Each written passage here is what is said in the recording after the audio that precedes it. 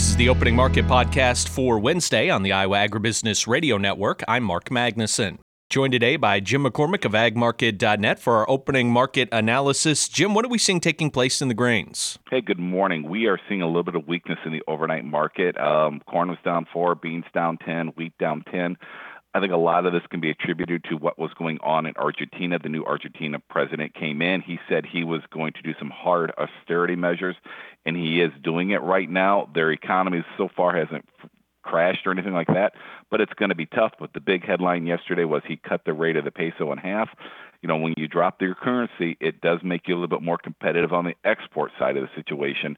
And I think that's why the market kind of knee-jerk was a little bit negative. But the reality is they don't have a lot of grain to sell at the moment due to the drought they had last year. So this is a ramification that's probably going to be more long-term potential than short-term. But there's no doubt about it, we had kind of a bearish knee-jerk reaction to the initial announcement. Jim, switching a little bit of topics here. I know you mentioned, or I know that we've talked a lot about wheat recently. Why has wheat been driving the marketplace and kind of bringing some of the other commodities up with it as well? Well, the big thing was China purchases, plain and simple. China came in and has bought a lot of wheat. Traditionally, they've been buying wheat from Australia recently. They've come in and bought a lot of our soft red wheat.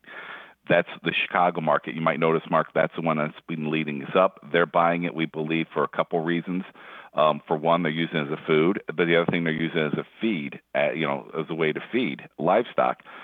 Their wheat production was down quite dramatically. If not down, the quality was down dramatically due to a lot of flooding this last year in their growth cycle. So they're using the U.S. wheat to fill that void.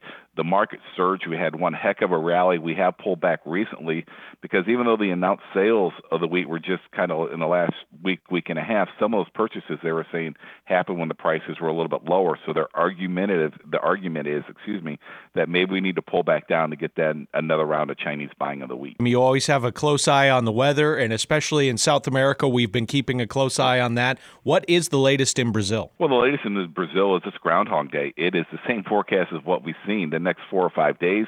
Not a lot of rain out there. There is some scattered rain. Mind you, it is a big country. It is a big state. Mato Grosso, that is a state everyone's watching. It is the biggest bean-growing state of Brazil. It is bigger than the size of Texas, so you need to keep that in mind. But in general, the rain is scattered here the next week or so. But then you get into the longer-range maps that keep trying to pull rain forward, saying, hey, as we get into next week, that rain's going to show. Kind of like deja vu like we saw back in June in the U.S. Now, the real question is, does that rain pull forward? If it does not pull forward, I think you're really going to see people get nervous about the size of that Brazilian crop. The size of the crop estimates are going down, but not enough to offset a good Argentina crop. But if they keep missing these rains through the end of December, it is going to be something the market's going to have to reconcile with and more than likely move higher. Let's go over to the other side of the ag marketplace in the protein complex. Well, the cattle market rebounded for the third day in a row. We were, quite a bit off the lows scored just 3 or 4 days ago. That's good to see. We are at some technical resistance. We managed to close just a shade above the 10-day moving average and off the swing low made on November 27th. I think technically that's a good sign. But, what I'm looking at as long-term is the moving averages, the 10-day moving average and the 20-day moving average. In general, this whole downtrend market, they've been selling against the 10-day aggressively, and every time they've got through the 10-day, they definitely sold against the 20-day. So those are the two moving averages you need to watch for this market to essentially say maybe the tide is turned. The 10 days roughly at 167.87.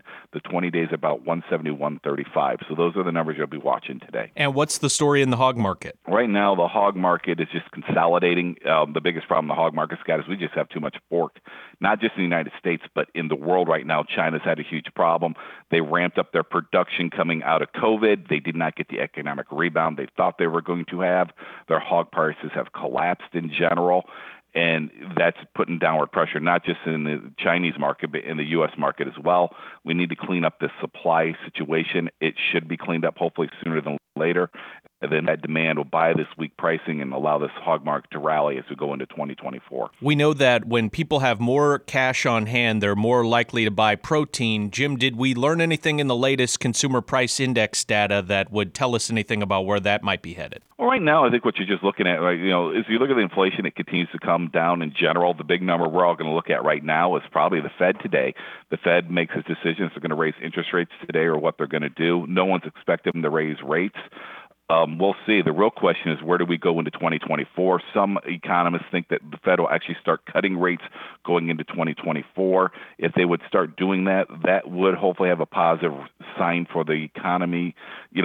Get people to say, hey, interest rates are getting cheaper. I can afford to go out to eat. I can afford to maybe buy those bigger aspects and keep that economy going. So it's something we need to watch. Jim McCormick of AgMarket.net, our guest here today. Jim, what's the best way for our listeners to get in touch and to get even more great marketing information? You can reach me directly at 815-665-0461. Reach any of the AgMarket team members at 844-424-6758, or better yet, go to AgMarket.net. You can sign up for our conference. It's coming up in the early part of February there as well. Jim McCormick, AgMarket.net. Thanks so much for the time as always, and have a great rest of your day. Thanks for having me on. That was Jim McCormick with AgMarket.net. It is time now for a check of the numbers. March corn down 6 1/4 at $4.79 even. January soybeans down 15 1/4 at $13.08 1/2. January soybean meal down $9.20 at $4.0110. January soybean oil down 6 cents at $50.36. Chicago wheat down 12 3/4 at $6.12 3/4. Minneapolis wheat down 11 3/4 at $7.17 3/4. Kansas City hard red wheat down 14 1/2 at $6.42 1/4, and March oats down 3 1/2 at $3.40 1/4. On the Merc, December live cattle down 72 cents at $166.97. January feeder cattle down $1.22 at $218.02. February lean hogs down 87 cents at $67.37. February pork cutout unchanged at $82.45, and Class 3 milk unchanged at $16.18. This has been a check of the opening markets on the Iowa Agribusiness Radio Network.